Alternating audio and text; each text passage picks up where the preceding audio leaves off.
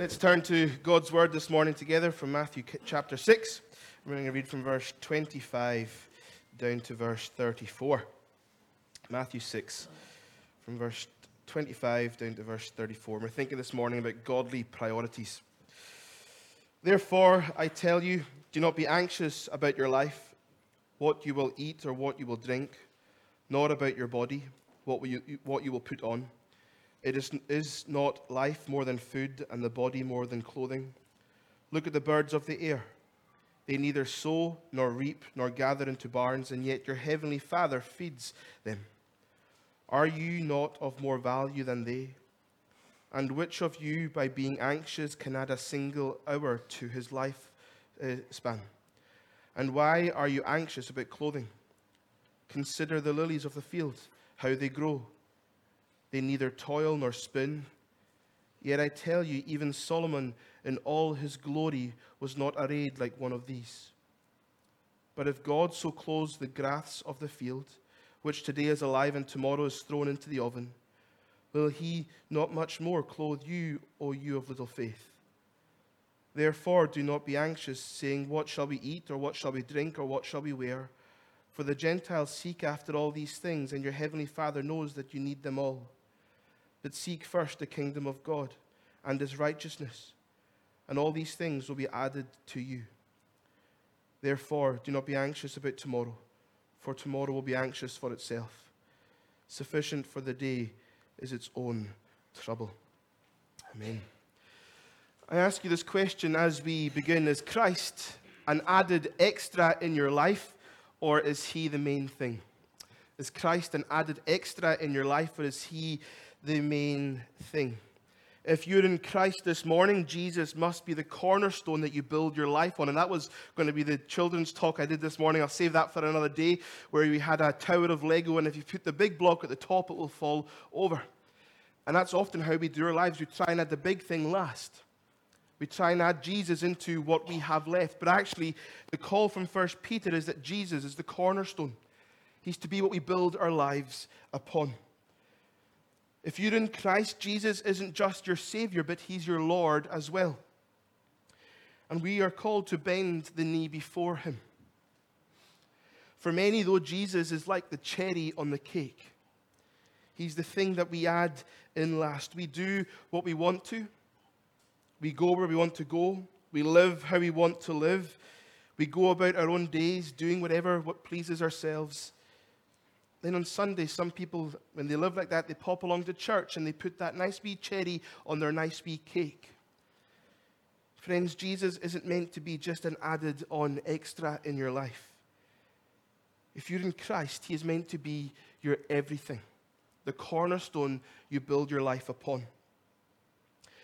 The verses we've read, just preceding them, Jesus goes on and he speaks about teaching on the importance of where we lay up our treasures. He says, don't lay up your treasures on earth where moth and rot can get them, but make sure you're storing your treasures in heaven. And the call there is, don't live your lives trying to make sure you have an extra £100 in the bank or those extra lovely holidays, because, times come, interest rates go up, that £100 is only worth 20 quid. All these things happen. Moth gets them, ruin gets them, rot gets them. But actually live your lives honoring the call that Jesus places on us and live for eternity. Where actually we have this wonderful inheritance, this hope of glory that we thought about from 1 Peter a few months ago, that is undefiled, that nothing can get to, nothing will ruin it. That's, being a Christian is meant to filter into your Monday to Saturday, not just to 10:30 to 11:30 on a Sunday morning. It's meant to filter into every area of our life. God's word is meant to guide us. It's meant to shape us in every decision that we make. God's word should be speaking into it, into our marriage, into our singleness, into our dating, how we parent, what kind of friend we are, what kind of child we are, how we act at work, what we watch, what we sing at the football, all these things. The gospel of Jesus is meant to speak into them and shape them.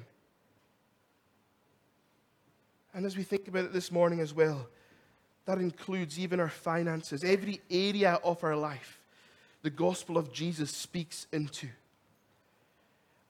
And how we live, friends, what we do outside of this place, in every other hour that we have, should all be marked by the fruit of our salvation. If we're in Jesus Christ this morning, the world should see it from how we live. Be different. Be holy, for he is holy. That is a calling that God places on his bride. Jesus says in a few verses prior to where we read this morning in Matthew 6:21, where your treasure is, your heart is also. Do you know how profound that statement is? Where your treasure is, your heart is also.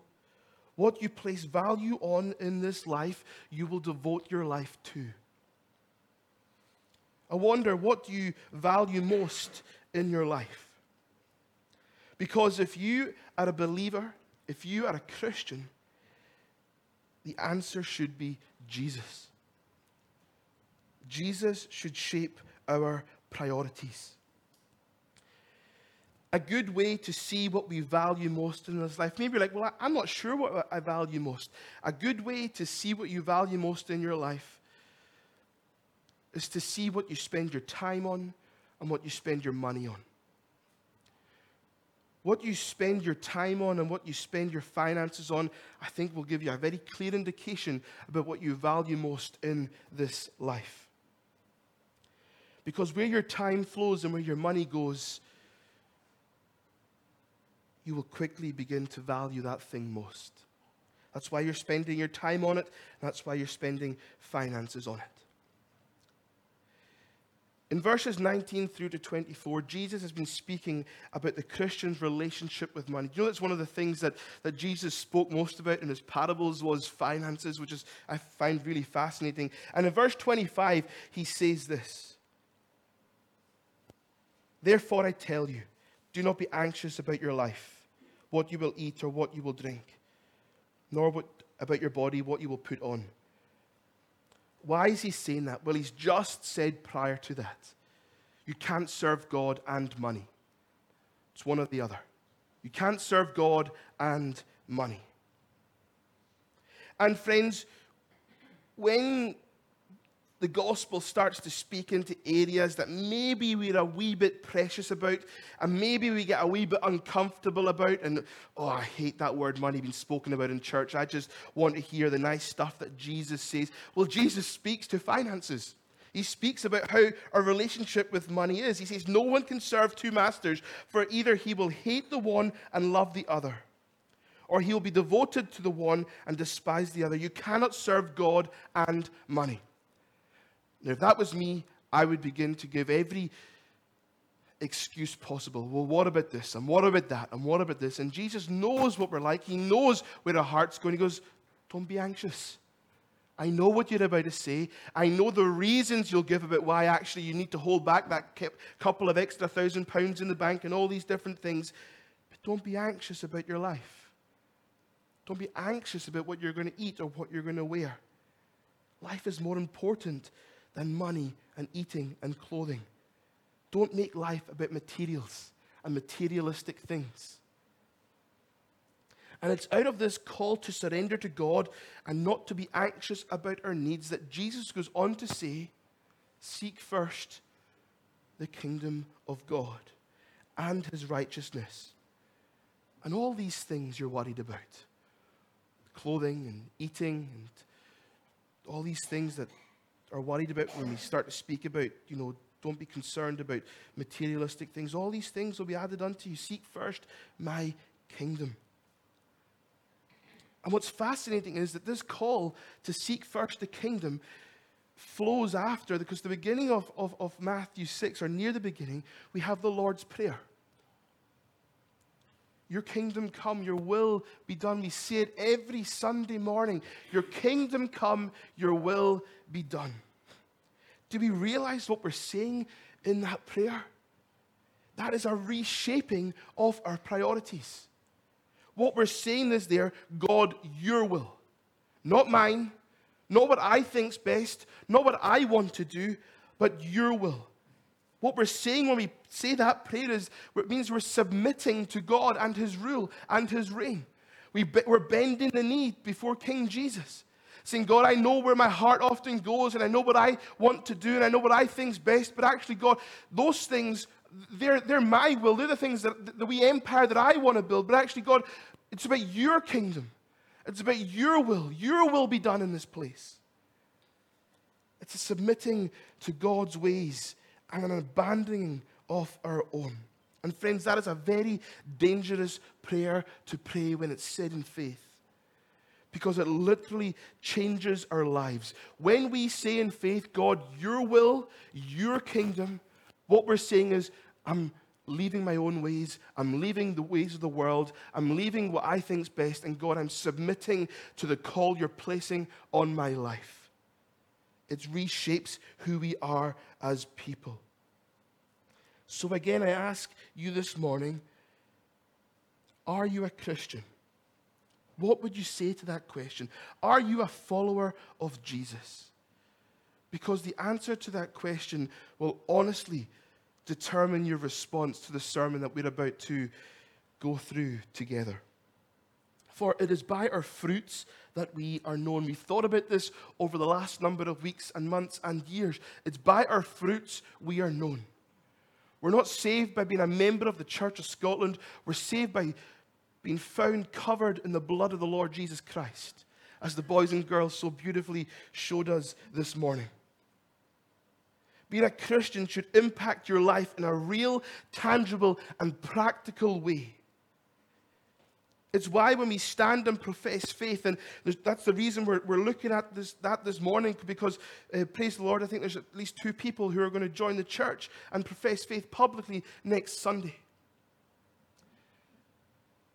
But as we do that, as we stand and profess faith publicly, and as we become a member, because that's what becoming a, it's not like becoming a member of the golf club or the bowling club or the tennis club. What we're doing when we become a member of the body of the bride of Christ is we're saying, I love Jesus. I'm united to Him. I believe in Him. I want to be part of His family. I want to be part of what He's doing. I belong to Him, and I want to live my life for Him. And friends, if your faith isn't producing fruit, if your faith isn't producing works, then the Bible tells us that you don't have a living faith. Because those, John 15 tells us, who abide in Christ, they bear fruit. James tells us, faith without works is dead. So make sure, friends, that we're abiding in Jesus and Him alone. And as we do that, I pray that God would shape our priorities. That He would make us a people who go, I'm going to seek first His kingdom. His will, His kingdom, His ways. Not mine, not what I think's best, not the desires that I want, but God's ways. Because friends, they're the best ways. And only in them is true joy found, is life found, is satisfaction found. And godly priorities look like seeing us as individuals seeking first His kingdom. If you're wondering, am I seeking first God's kingdom this morning? Well, look at your priorities in your life. They will indicate whether you're seeking first His kingdom or not. But friends, I want to say this. It is costly to seek first God's kingdom. It costs us to walk in the ways of righteousness. But when we know Jesus, it doesn't feel like a cost. It is joyful. Because ultimately we do it knowing that we have been saved. We do it out of the overflow of our love, over the overflow of the thanksgiving from our hearts for all that Jesus has given us. And we know that nothing we have to lay down or give up will ever come close to what heaven gave for us. Jesus has just said in Matthew 6, stop living for the world and the materialistic things and going after finance and money, but devote yourself to God. Let Him be the one you live your life for. Make sure your treasures are stored in heaven and not here in this world. And he goes on to say, you can't serve God and money. And friends, hear this morning. Jesus says you can't serve God and money. It's one or the other. You either worship God with your money, or you will quickly worship money as your God.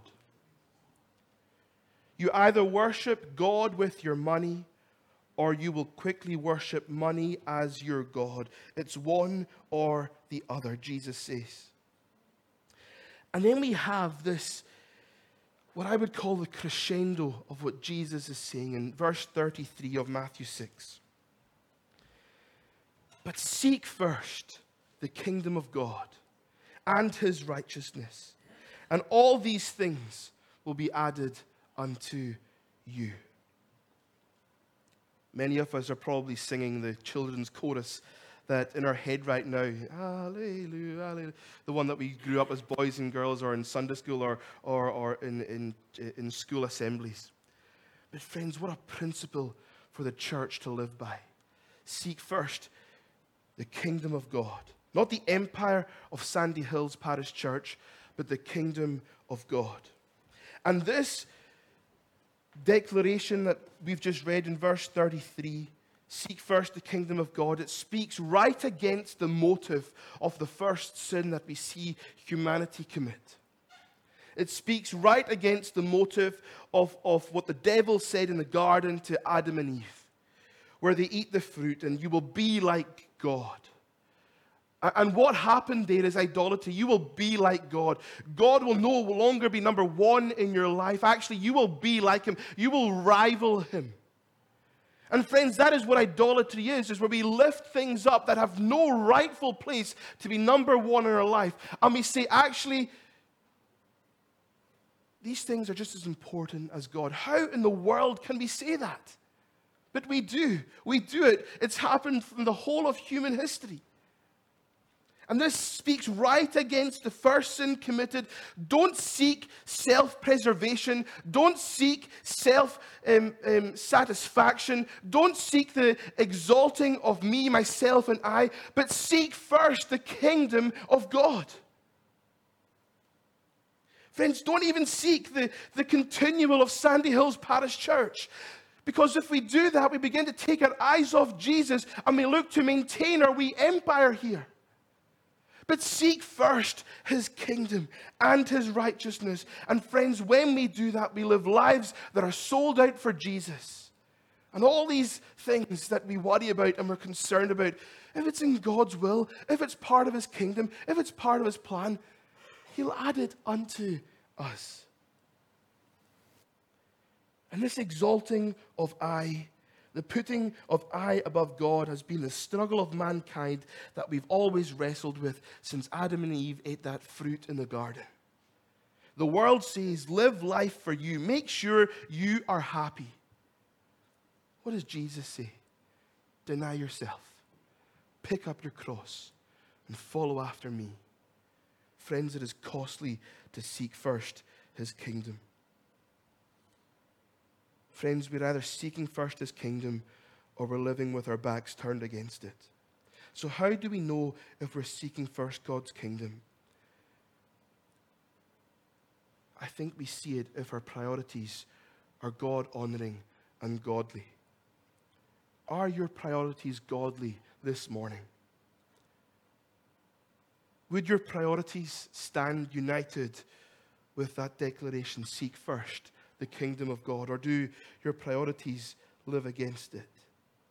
So I want us very quickly this morning to look at the promise that many of us, and this is in preparation for next Sunday, where we see people join the church, God willing. I want us to look at the promise many of us here have made when we stood and as we became members in this place, with the promise to live for God by the giving of our time, our talents, and our money. And whether you're a member here or not, if you're a follower of Jesus, it is good to look at these three areas of your life. Because I think if you look at those three areas of your life, you will see whether your priorities are godly or not. You will see if you are living lives seeking first his kingdom. if we're truly seeking first God's kingdom, part of that will see us managing our time, our talents, and our money in God-honoring ways with godly priorities. But the question we begin with, friends, is this: is God worthy? Is He worthy? Is He worthy of your time? Is He worthy of your talents? Is He worthy of your money? Because, friends, see, when we start to give of our time and of our talents and of our money, it begins to filter out more than an hour on a Sunday morning. And that is part of the vows that we take when we become members here in Sandy Hills. But let me say this: we cannot offset one against the other.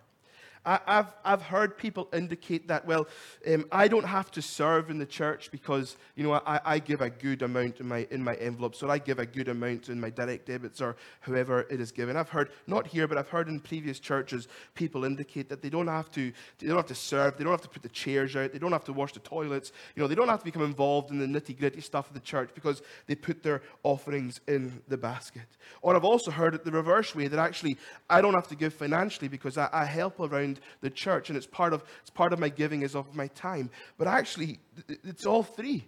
You can't offset one against the other. God wants your time, He wants your talents, and He wants finance as well. He wants part of your worship to be what you give financially. And I know we've said it a number of months ago, or over a year ago, when we talked about the day of giving. Friends, I know how uncomfortable it makes us feel in the church when we start to speak about finance. And we see part of the huge problem in the Western world. We see this horrible theology that is growing, which is about prosperity gospel. And that is not the gospel of Jesus. That is not the gospel of the Lord Jesus Christ. But it's part of the fruit, it's part of the overflow of our love, is that God should be speaking into what we do with our time, what we do with our talents, and what we do with our money. So let's quickly look at time. Do you give God more than 1 hour a week?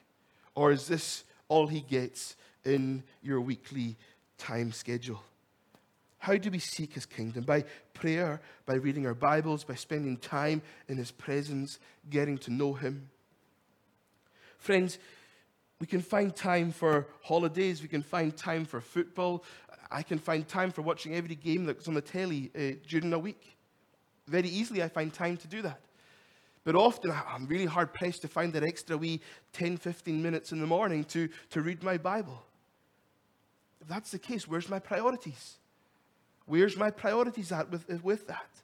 And I know I'm not alone. We can find time for the TV and watching Netflix and The Rig and all these things, and Amazon Prime and the new movies. And we can find time for all those wonderful things that aren't bad in and of themselves. But friends, if they become number one in our life, and if we're saying, actually, I don't have time for the God stuff anymore, I don't have time for the church stuff, I don't have time to read my Bible, friends, you need to look at where your priorities are.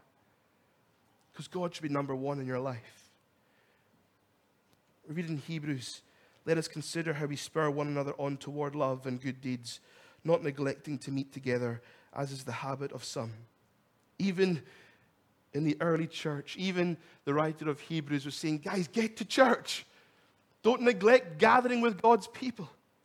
I think one of the things we've seen since COVID is that some of us maybe have fallen into bad habits. Our habits have changed.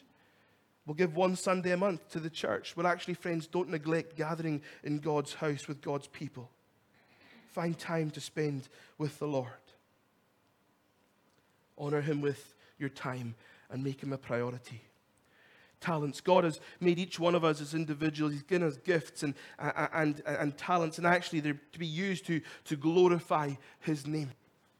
And granted, maybe the Church of Scotland, it culturally has not always been the easiest place for people to get involved, because we've built a ministry model where it's been historically one man and he preaches and then he goes and visits his flock, and that's how we do ministry in the church. But actually what we see in the New Testament is that we're a body of believers. It's meant to be all of God's people serving the Lord in a place together. So we're trying to create spaces where we can use the gifts that God has given us in this place. We're looking to create a pastoral care team where those that are pastorally gifted can serve the body of Christ here and serve the Lord through it. We have a hospitality team. We have 3 house groups that meet in a week, and none are led by me. We're looking to allow and equip God's people to use the gifts that He has given: generosity, encouragement, practical stuff, prayer, healing, prophecy, evangelism, teaching, the gift of faith. How do we become a congregation here in Sandy Hills that enables God's people to serve God with the gifts that God has given them? And my prayer is that as we grow as a church, as we deepen as a congregation, that there'll be more natural fits for people to use the gifts that God has given them for the glory of God in this place. But as a believer, you should be ready and willing to serve, not just in what you deem appropriate, but having a servant heart like your Savior. And then thirdly, finally, and probably most uncomfortably, money. God commands us, friends, to give financially as part of our worship. He calls for His people to give generously to His work and the advancement of His kingdom as part of the overflow of our worship. Worship is not just the songs we sing. It's why we've introduced in our second prayer, where we thank the Lord for what has been given, because it is part of our worship. A good and biblical principle to live by is tithing and the giving of the first fruits. What does that mean? Well, let's look at first fruits first. Giving of the first fruit is giving God our best, not the leftover change we have in our pocket, but prioritizing Him. If I can find money to pay for every football subscription that's going, but yet are scrimping and trying to find some change to put in the offering basket on a Sunday morning, my priorities are wrong. God deserves the best. He deserves the first fruits. But He also calls us to be people in the New Testament who give generously and cheerfully. Cheerful givers, not out of obligation, but out of the overflow of love. Proverbs commands us, honor the Lord with your wealth, with the first fruit of all your crops. And I said tithing. Tithing, we see in the Old Testament, is a principle that many Christians live by, which is a giving of 10% of what the Lord blesses us with. And we give to His work, and we give to Him as part of our worship. And if you're a Christian this morning, you should be worshiping the Lord not just by the songs you sing, but also by how you use your money. But friends, it's not about the amount. We see that with Jesus, where He sees the widow put in her mite. She puts in roughly about a penny, and actually she gives more because her giving was sacrificial. And when we see the rich people come and they put in vast amount of money, but they're giving what they can afford. Worship is meant to be costly. But often the pushback against giving financially as part of our worship is, well, friends, I hear what you're saying, Norm, but actually I can't afford it. We're saving for this and we're saving for that, and we have this pressing us. We've got these going on. And friends, I think that's why Jesus, just after He says you can't serve God and money, He goes on and says in verse 25, do not be anxious about anything in your life. I can find time to watch the football. I can find time to watch The Rig and Amazon Prime and all these things. But sometimes I struggle to find time to read my Bible. My priorities are not seeking first God's kingdom. It's the same when it comes to my finance. If I can find time to pay for every football subscription that's going and all these different things, but I'm struggling to give as part of my worship financially to the Lord, we need a reshaping of our priorities. And God says, and here's the beautiful thing that we nearly finish with, the Lord will provide our every need. I don't want you to sit there this morning thinking that you're getting a telling off or you're feeling uncomfortable or anything. That's not my heart. My heart is, though, that we as a congregation, that we love the Lord. And loving the Lord looks like following and living out His word. Seeking first His kingdom and His righteousness. And then trusting that in faith that all these other things will be added unto you. And he clothes the field of the lilies. Look at the lilies. They're beautiful, and he clothes them. But he cares for us. Friends, he gave us his Son. And see, when it comes to the giving of our time and talents and our money, I pray that we always look at these three areas of our life, and as we try and strive for godly priorities in them, that we look at it through the lens of the cross of the Lord Jesus Christ. Because actually, friends, we will never even have a drop in the ocean in comparison to what heaven gave for us. So Sandy Hills, let us seek first God's kingdom and prioritize him with how we manage our time, our talents, and our money. So if this is your spiritual home, if this is where the Lord has called you to be, serve him with your time, your talents, and your money. Worship him with your time, your talents, and your money. We close with this wee thought from Jude 1. Friends, the gospel is a personal thing. And actually, if you are saved, you now belong to Jesus. Jude 1 says that you are now a bondservant of Jesus. You belong to him. It's not just that he is ours.